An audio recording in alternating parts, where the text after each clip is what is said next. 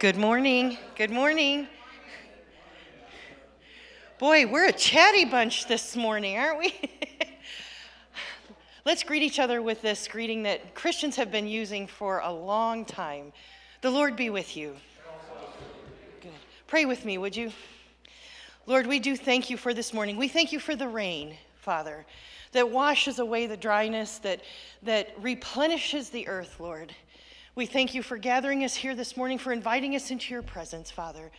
And we pray that, Lord, above all else, everything that is said and done in this place and outside of this place brings honor and glory to you and to you alone. We thank you, Lord, for your very many blessings, for this day, for these people. And we pray this in your holy name. Amen.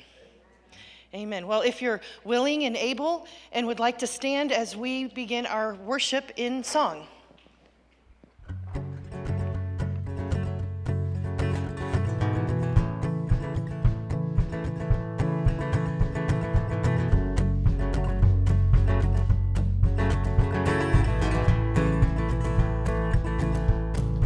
With this heart open wide from the depths, from the heights, I will bring a sacrifice.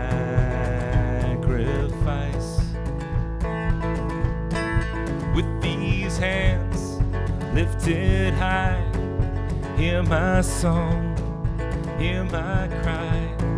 I will bring a sacrifice.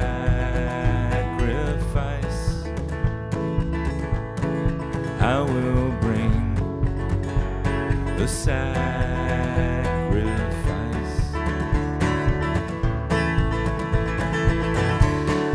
Lay me down, I'm not my own. I belong to you alone. Lay me down, lay me down. Whoa, and on my heart this much is true. There's no life apart from you. Lay me down, lay me down. Whoa, lay me down, lay me down. Letting go of my pride, giving up all my rights. Take this life and let it shine. Take this life and let it shine.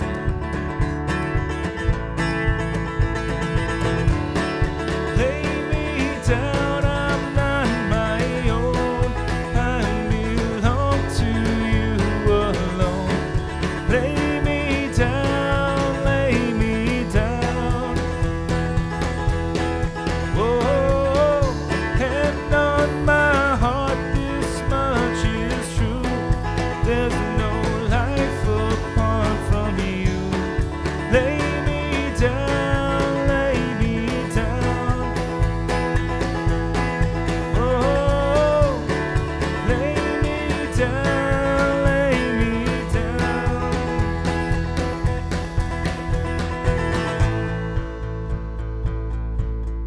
It will be my joy to say, your will, your way. It will be my joy to say, your will, your way. It will be my joy to say, your will, your way, always.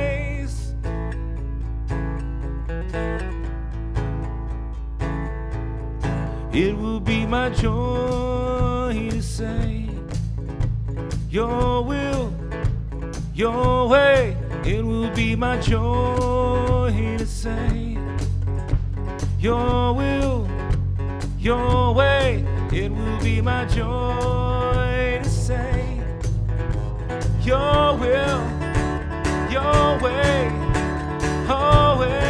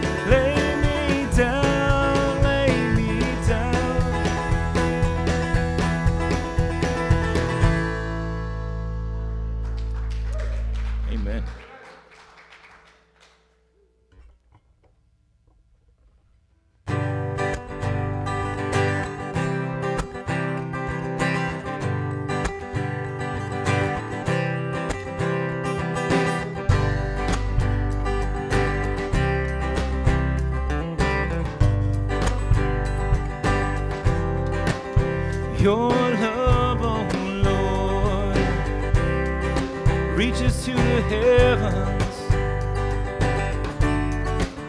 Your faithfulness stretches to the sky.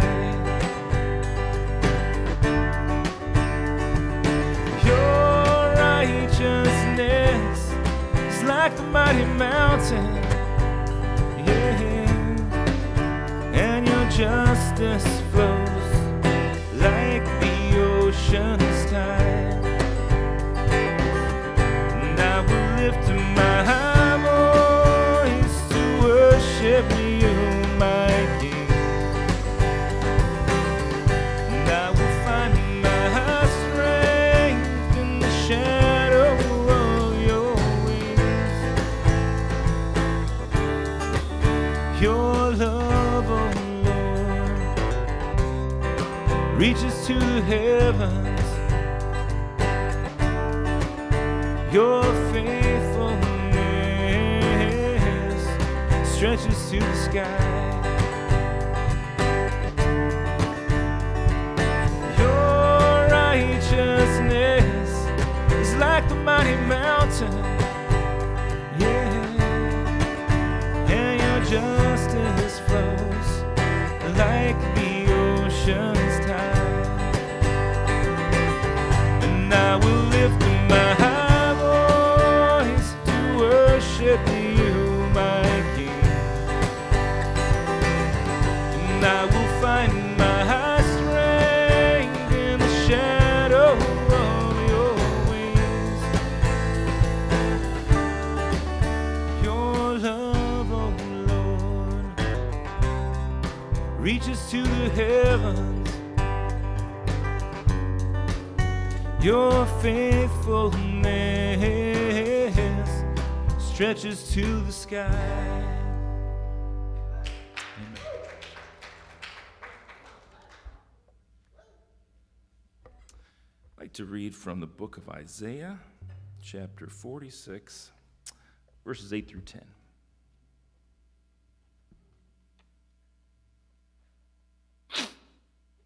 God speaking through Isaiah here. He says, "Remember this, keep it in mind, take it to heart, you rebels. Remember the former things, those of long ago. I am God, and there is no other. I am God, and there is none like me. I make known the end from the beginning, from ancient times, and what is still to come."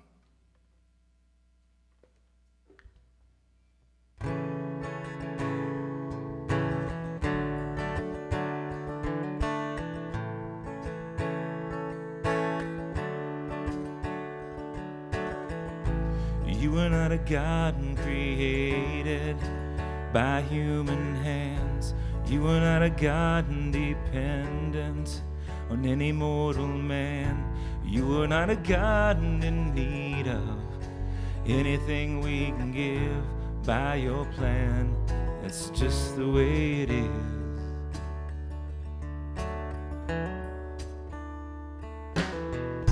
You are not a God created by human hands. You are not a God dependent on any mortal man. You are not a God in need of anything we can give by your plan. It's just the way it is.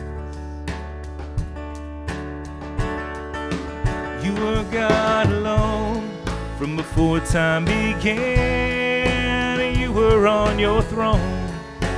You were God alone. And right now, in the good times and bad, you were on your throne. You were God alone. You're the only God in whose power none can contend. You're the only God in whose name and praise will never end. You're the only God who's worthy of everything we can give. You are God, and that's just the way it is. You were God alone from before time began. You were on your throne. You were God alone. And right now, in the good times and bad, you are on your throne. You are God alone. You're unchangeable. You're unshakable. You're unstoppable. Now that's what you are. Unchangeable, unshakable, unstoppable. Now that's what you are. You were God alone from before time began. You were on your throne. You were God alone. And right now, in the good times and bad, you are on your throne. You are God alone. You're unchangeable, unshakable, unstoppable. That's what you are. Unchangeable, unshakable, unstoppable. That's what you are. You are God alone from before time began. You were on your throne. You are God alone. Right now, in the good times and bad, you are on your throne. You are God alone.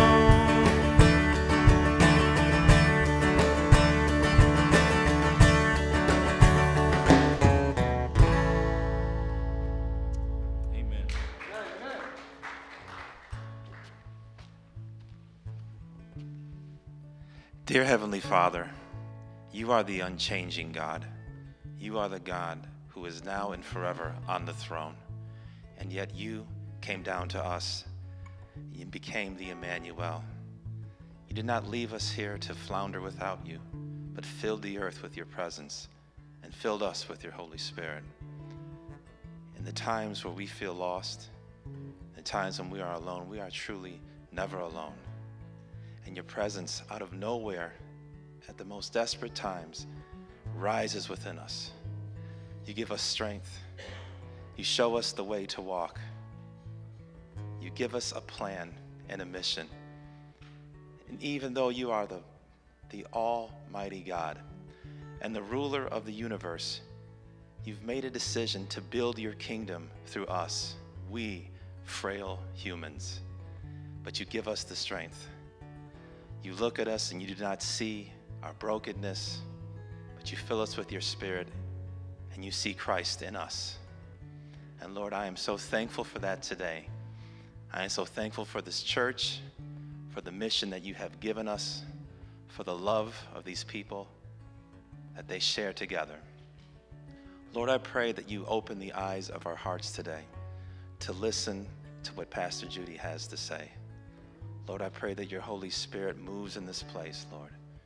I pray that we, as people, as your people, today, we experience the Holy Spirit, that we run into the resurrected Jesus, that our hearts are changed, that we are strengthened, that we are sent out into the world from this place, ready, knowing that you walk with us, knowing that we have a kingdom to build, but knowing that you are there every moment, giving us the strength, giving us the wisdom, and changing our hearts.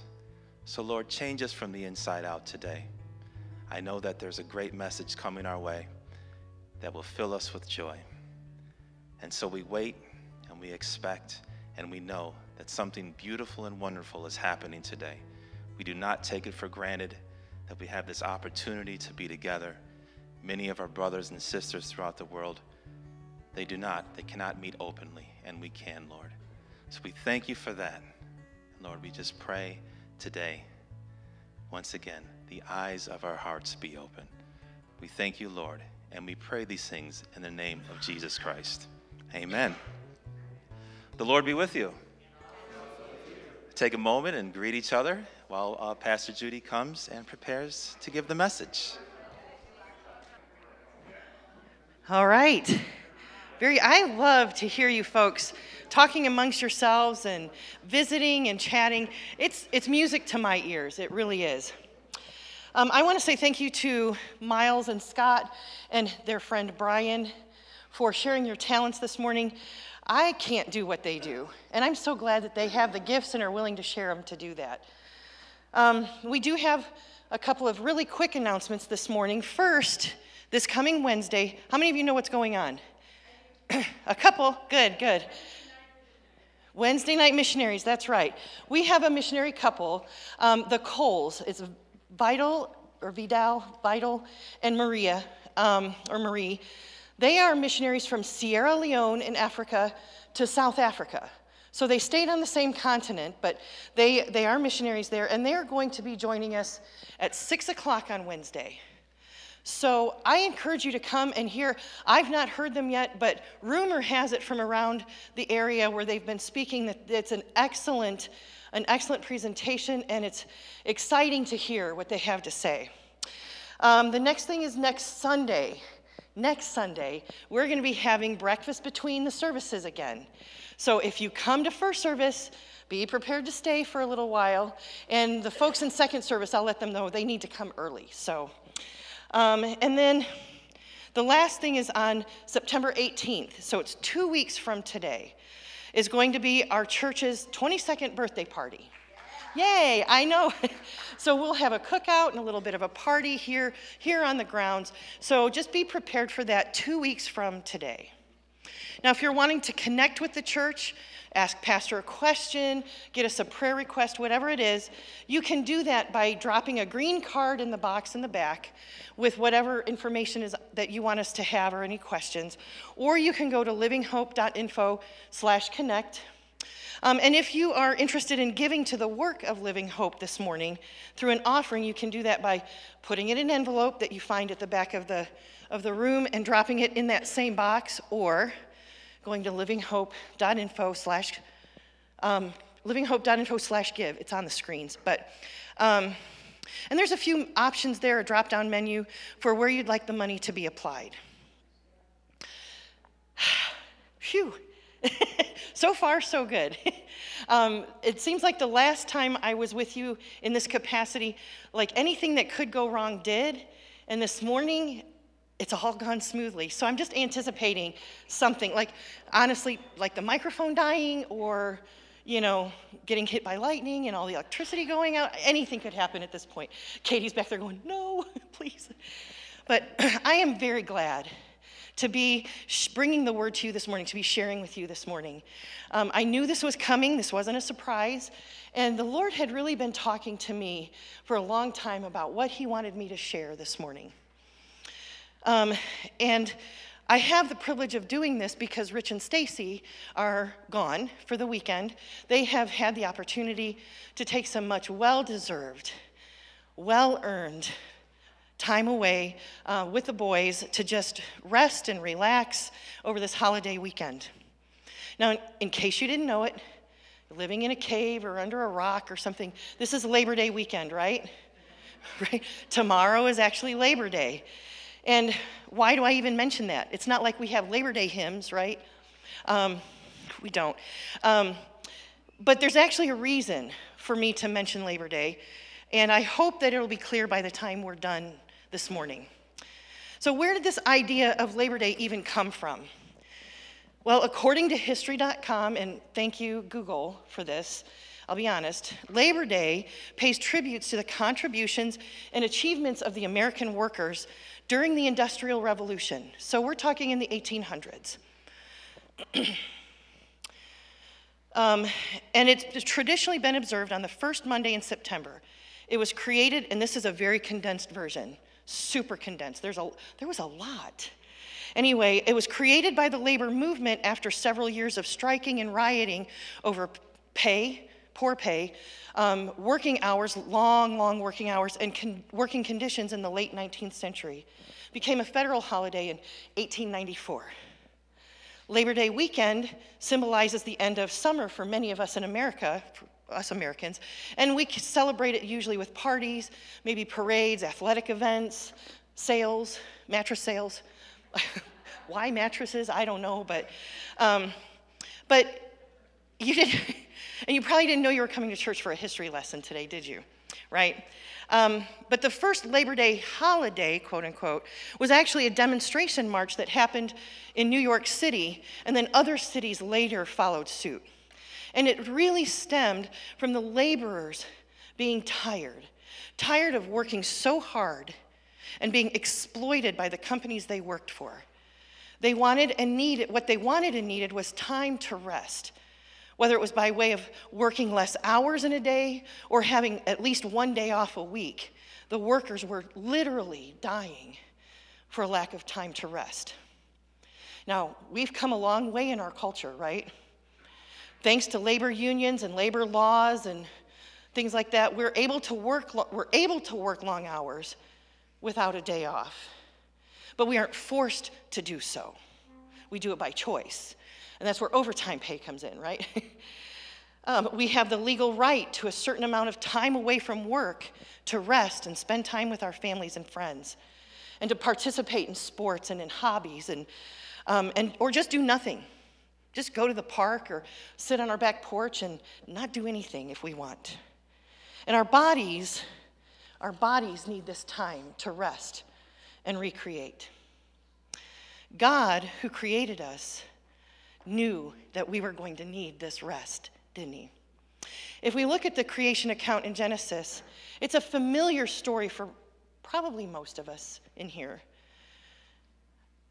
We read that after God created all the things, the light and the dark, the land and the water, the fish, the animals, the birds and plants, and even the humans, he rested. He kind of did a whew, right? But did God need to rest?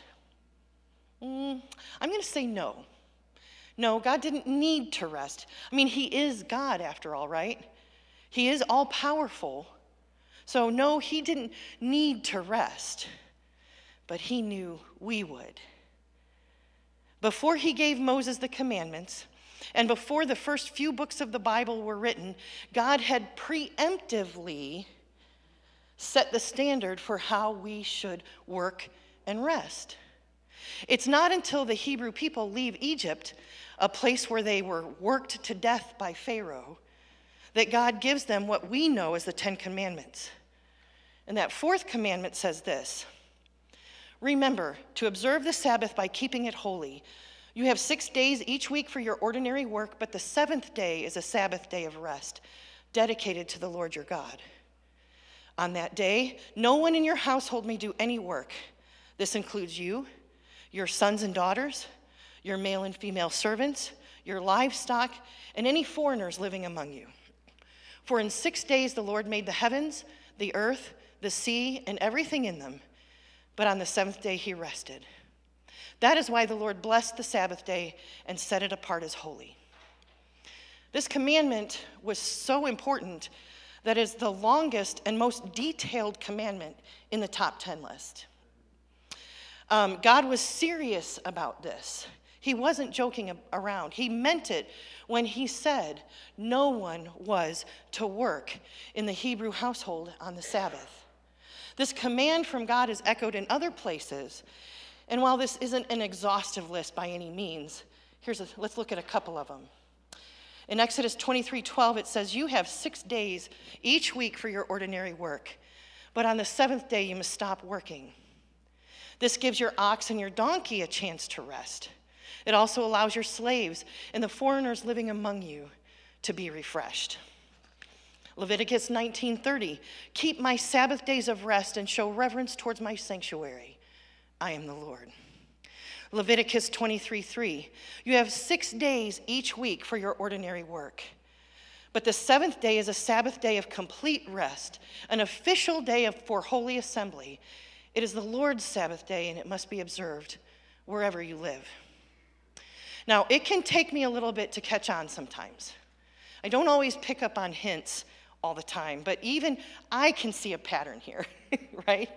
God is making it pretty clear that we are to make it a priority to take time to rest.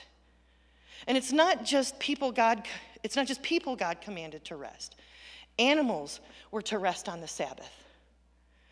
They were to do no plowing, no carrying, nothing that would be considered a work for the animals.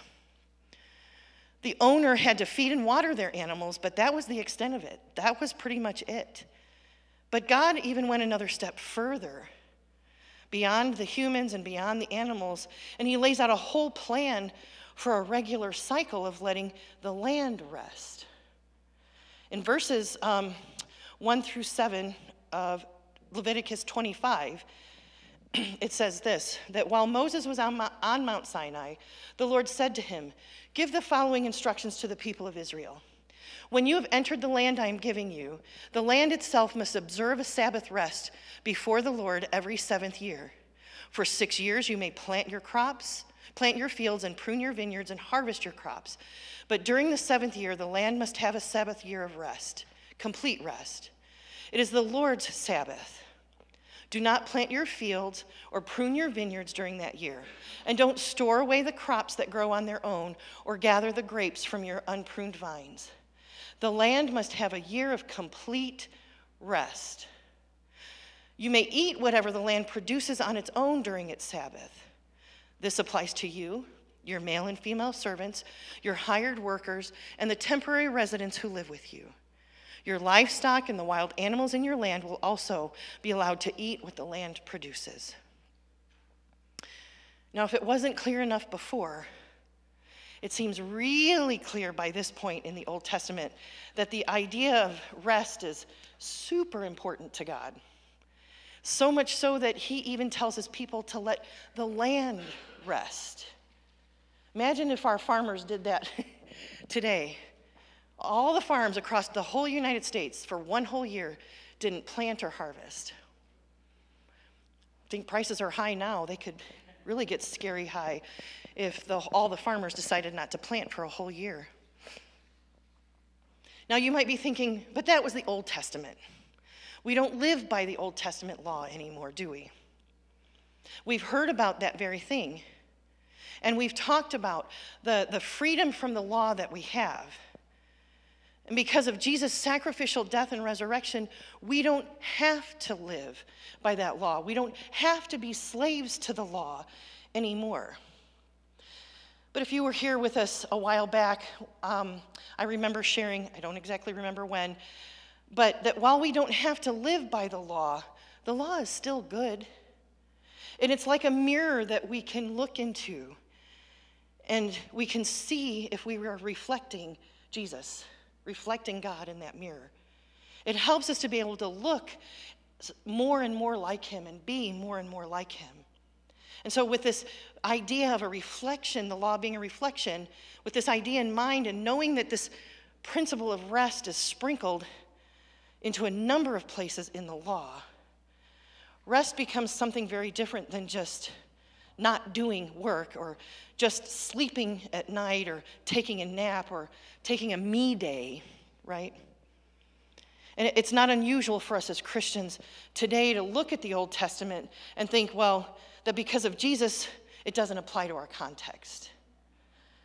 But let's explore something just a little bit this morning.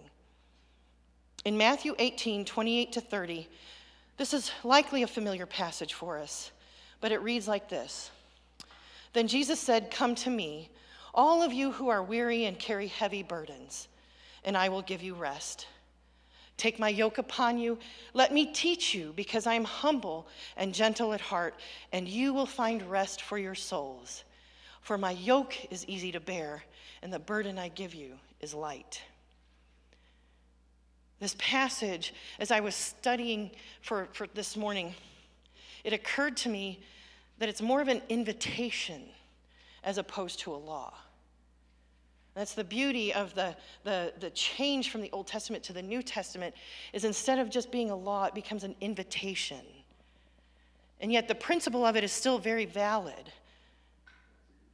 Only in this passage, it's an invitation not just to rest from labor or rest from work, but it's an invitation to rest in Jesus. It's not just about not doing any work or taking a break or taking a day, although that is part of it. It's an invitation to rest in the knowledge of God, that he can be trusted, that he can be relied upon. It's an assurance that when we come to Jesus with our burdens, whatever they may be, he will help carry them, giving us the opportunity to rest in him, giving us the chance to take a deep breath and, right? It's a little bit like curling up in your mom or dad's lap when you were overwhelmed as a kid, feeling safe and calmed just by their presence. For me, it makes this kind of rest a holy thing, a holy place even. It becomes a way of worship to know that I can come to Jesus and find rest for sometimes my very weary soul. Another New Testament passage that speaks of rest can be found in Mark 6. In verse 31, we read, "The apostles returned to Jesus from their ministry tour and told him all they had done and taught. Then Jesus said, 'Let's go off by ourselves to a quiet place and rest a while.' He said this because there were so many people coming and going that Jesus and his apostles didn't even have time to eat. Have you ever had a day like that? Get to the end of the day and think, did I even eat lunch? I should probably have a snack. At least that's what I think. I should probably have a snack. But here we see Jesus using this principle that was given in the Old Testament regarding rest, but applying it to a situation that we're all too familiar with today, right? Our busy lives of working and doing. The disciples, they had been sent out on ministry tours earlier in chapter 6. Now they all had returned and they had traveled long distances. They had worked hard to minister to people. They were dusty, they were dirty, probably a little smelly, and they were ready to rest, okay? And upon returning, Jesus saw that they needed to eat and rest. I don't know if you've seen this meme on Facebook. I know I've shared it. But it goes something along the lines of never underestimate the spiritual value of a snack and a nap. Right?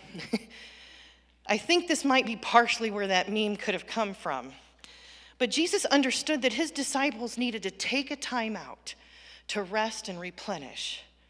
Now, if you read a little further, you'll find they never got the chance as people recognized them and began following them, and a crowd gathered, and they ended up feeding 5,000 plus people. But that doesn't mean that they still didn't need time to rest and revive. One of the things that I noticed in this passage in particular, though, is that Jesus didn't use this rest as a reward for being productive. Remember, the disciples had been out on mission. When they got back, Jesus heard their reports. He heard all the exciting stories of all the things that they did, right? But he didn't ask how many people they had healed, or how many became followers, or how many demons they had cast out. He simply told them, now come away and rest and eat. Now, I was raised by a baby boomer.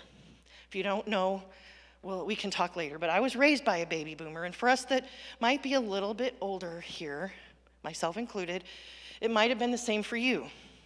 Mom and or dad would wake you up at the crack of dawn on a Saturday morning to get chores done. Now, if you lived on a farm, you didn't have a choice. The animals had to eat, there were things that had to happen, but I was a city kid. My mom still made me get up at the crack of dawn on a Saturday to get chores done. It's like, Mom, I've got all day. But not according to her, right? There was no playing, there was no relaxing until the chores were all done. And that usually meant when your parents were done, not necessarily when you were done, right? But rest, relaxation, recreation, these were all used as rewards for hard work. Before you deserved to rest, first you had to be productive and accomplish a certain number of tasks. Resting before that was done was seen as being lazy. Now, I can't speak to anyone else, but that was my experience in my home and in the area, the context that I lived in. I can even remember once my grandma was visiting, which she was older than the baby boomers. I don't know, I start at baby boomers and go forward from there. But she was visiting, and it was the summertime. Now, my mom was probably asleep because she worked midnights. And we had chores in the house. We split them up into 4 chores. There were 4 kids, so we had 4 different chores. We had the living room, the kitchen, the bathroom, and the laundry room. And so we would be responsible for one of those for 1 week at a time, and then we would rotate. So in 1 month, all of us would have to be responsible for all of those chores. Easy peasy, right? Well, I can remember this particular day when I had finished my chore. I wasn't responsible for anybody else's, for my siblings. I was only responsible for mine. And I was getting ready probably to go to the little beach that we had on the lake that was an old limestone quarry that had struck water, and they put a beach on it. I was going to the beach, and my grandma stopped me and said, "You can't go yet. You've got, this isn't done yet," whatever the chore was that wasn't done. I said, I'm sure I was respectful. I'm sure I was, I hope. But in a way that only I can do, I said, "No, Grandma, that's not my chore. I did my chores. I'm going to go to the beach. Bye." And I zoomed out the door and went to the beach. And when my mom woke up, I'm sure my sibling got in trouble, and that was on them, that was not on me. But it's that mentality that was demonstrated that you don't get to relax and enjoy life until you have accomplished, until it's finished, right? And it was this mindset that doing things that were good for our physical and mental health were used as rewards, rather than being regular practices that are as important as accomplishing the tasks that we're responsible for. And I'm going to be honest, I'm still unlearning this. It's likely a number of us here are. And as I've learned to see rest as holy, to see it as a gift from God or as an invitation from Jesus to lean into and rely on him for rest, I'm finding myself feeling less and less guilty for resting, for taking that time to rest. I'm still not very good at it. I'll be honest, full transparency, still not good at it. I'm learning. But at least I don't see myself as lazy when I do take the time. I'm learning to embrace this holy gift of rest that God has given us. It's almost as if God knew that we would fill all of our time with the stuff that we think we need to do or accomplish in order to feel worthy of what, I have no idea, to feel fulfilled and included. And we would be so busy doing all the things and going all the places that we would forget to stop and spend time. Time focusing on God, time resting in Jesus, time replenishing our bodies, our hearts, our minds, and our souls. The beauty of the rest that we are invited by God into is that it's not just for the here and now, although I know I can use it, I need it in the here and now. When we are in Christ, following Jesus and learning to be more like him, we have the promise of an eternal rest. The author of the book of Hebrews talks about this in chapter 4, verses 1 to 11. Now, this is long. It's in your handout. It is long, I know, but hang in there while we read it, okay? God's promise of entering this rest still stands. So we ought to tremble with fear that some of you might fail to experience it. For this good news that God has prepared this rest has been announced to us just as it was to them. But it did them no good because they didn't share the faith of those who listened to God. For only we who believe can enter his rest. As for the others, God said, "In my anger I took an oath. They will never enter my place of rest. Even though this rest has been ready since he made the world." We know it is ready because of the place in the scriptures where it mentions the seventh day. On the seventh day, God rested from all his work. But on the other passage, God said, "They will never enter my place of rest." So God's rest is there for people to enter, but those who first heard this good news failed to enter because they disobeyed God. So God set another time for entering his rest, and that time is today. God announced this through David much later in the words already quoted. "Today, when you hear his voice, don't harden your hearts." Now, if Joshua had succeeded in giving them this rest, God would not have spoken about another day of rest still to come. So there's a special rest still waiting for the people of God. For all who have entered into God's rest have rested from their labors, just as God did after creating the world. So let us do our best to enter that rest. But if we disobey God, as the people of Israel did, we will fall. The rest that the Hebrew writer is talking about here is a physical rest, but I don't think it's a huge leap to also see it as an eternal rest. The rest that we experience when in eternity, when we follow God and we obey him in this life. We have the assurance of a special rest still waiting for the people of God. And what an amazing thing that God has gifted us with an invitation to rest in him in this life and in the next.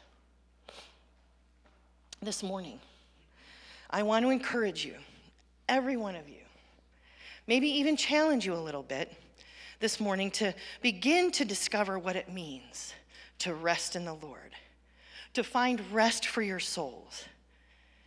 Does it mean maybe foregoing an activity that you really enjoy? Maybe not. Maybe it means giving yourself permission to rest before your to-do list is all checked off. It might mean intentionally scheduling time to spend in communication with Jesus about the things that weigh you down and make your spirit weary and restless.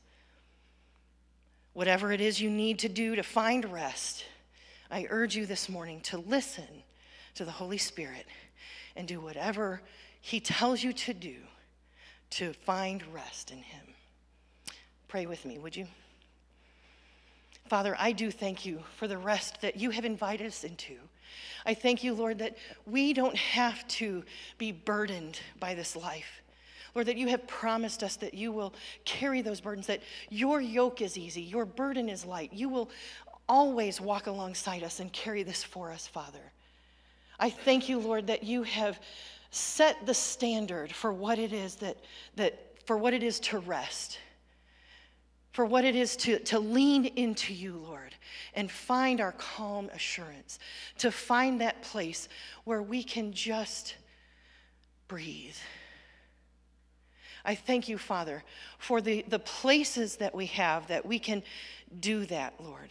And for those of us that haven't found that yet, I pray, Father, you would speak to each one, that we would be able to, in the next week, the next days and weeks, that we would find that place of rest for each and every one of us, that we would find that physical place, that spiritual place where we can lay down and lay our burdens on you and find rest for our souls and for our bodies. Lord, as we look to the table this morning, I want to thank you for your sacrificial death on the cross and your resurrection back to life so that we can have an eternity of rest with you. I ask, Father, that you would bless the elements that we receive this morning, this bread and the cup, as we remember that sacrifice. Lord, I ask that you would have mercy on us because of your unfailing love, because of your great compassion. Blot out the stain of our sin and wash us clean from guilt. Purify us this morning, Lord, from sin, for we recognize our rebellion. Against you and you alone have we sinned. So purify us from our sins and we will be clean. Wash us and we will be whiter than snow. Create in each of us here this morning a clean heart, O God, and renew a right spirit within us. Pray with me the prayer that Jesus taught us. Our Father, who's in heaven, hallowed be your name. Your kingdom come, your will be done, on earth as it is in heaven. Give us this day our daily bread, and forgive us our trespasses, as we forgive those who trespass against us. And lead us not into temptation, but deliver us from evil. For yours is the kingdom and the power and the glory forever and ever. Amen. As the Svelbars and Brian come once again to lead us, you're invited to receive the elements of communion. I'll be at the front with the bread and juice. You can take a piece of bread and dip it into the cup. We have both regular bread and gluten-free wafers. If you're more comfortable, you can also take the prepackaged elements and receive them at your table. If you would prefer to not be in line with everyone, you're welcome to use the prepackaged elements that are at your table. So as the Svelbars lead, I invite you to come.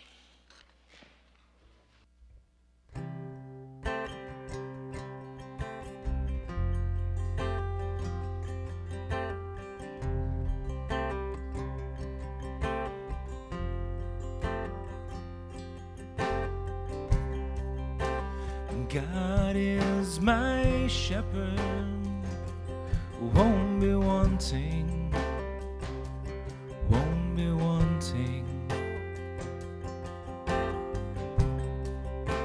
He makes me rest in fields of green and quiet streams.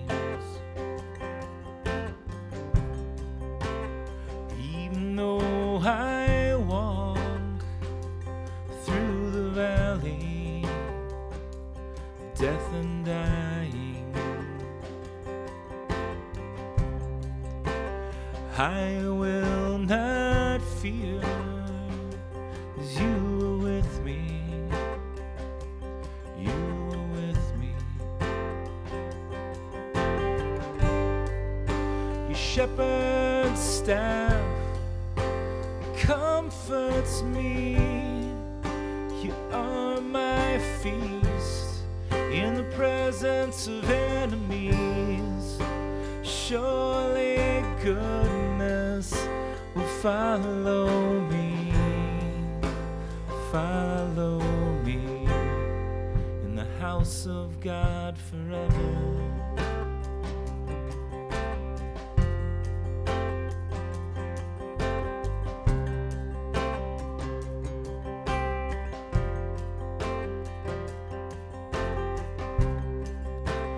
God is my shepherd, won't be wanting, won't be wanting.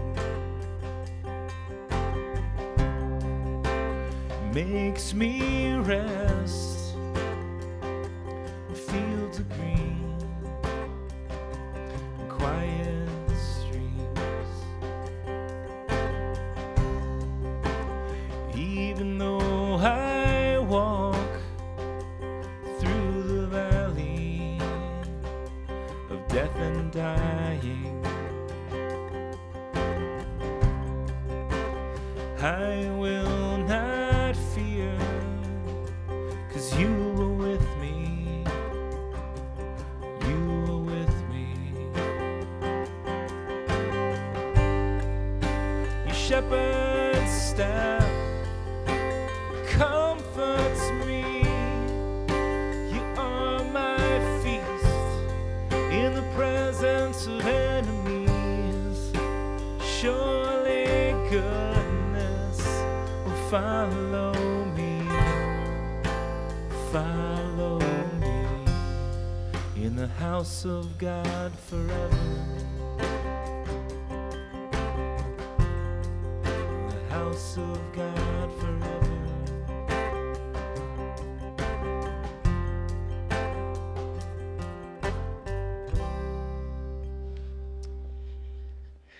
Thank you, Lord, for the time that you brought us together today. Thank you for your Spirit here and for the message that you've given to all of us.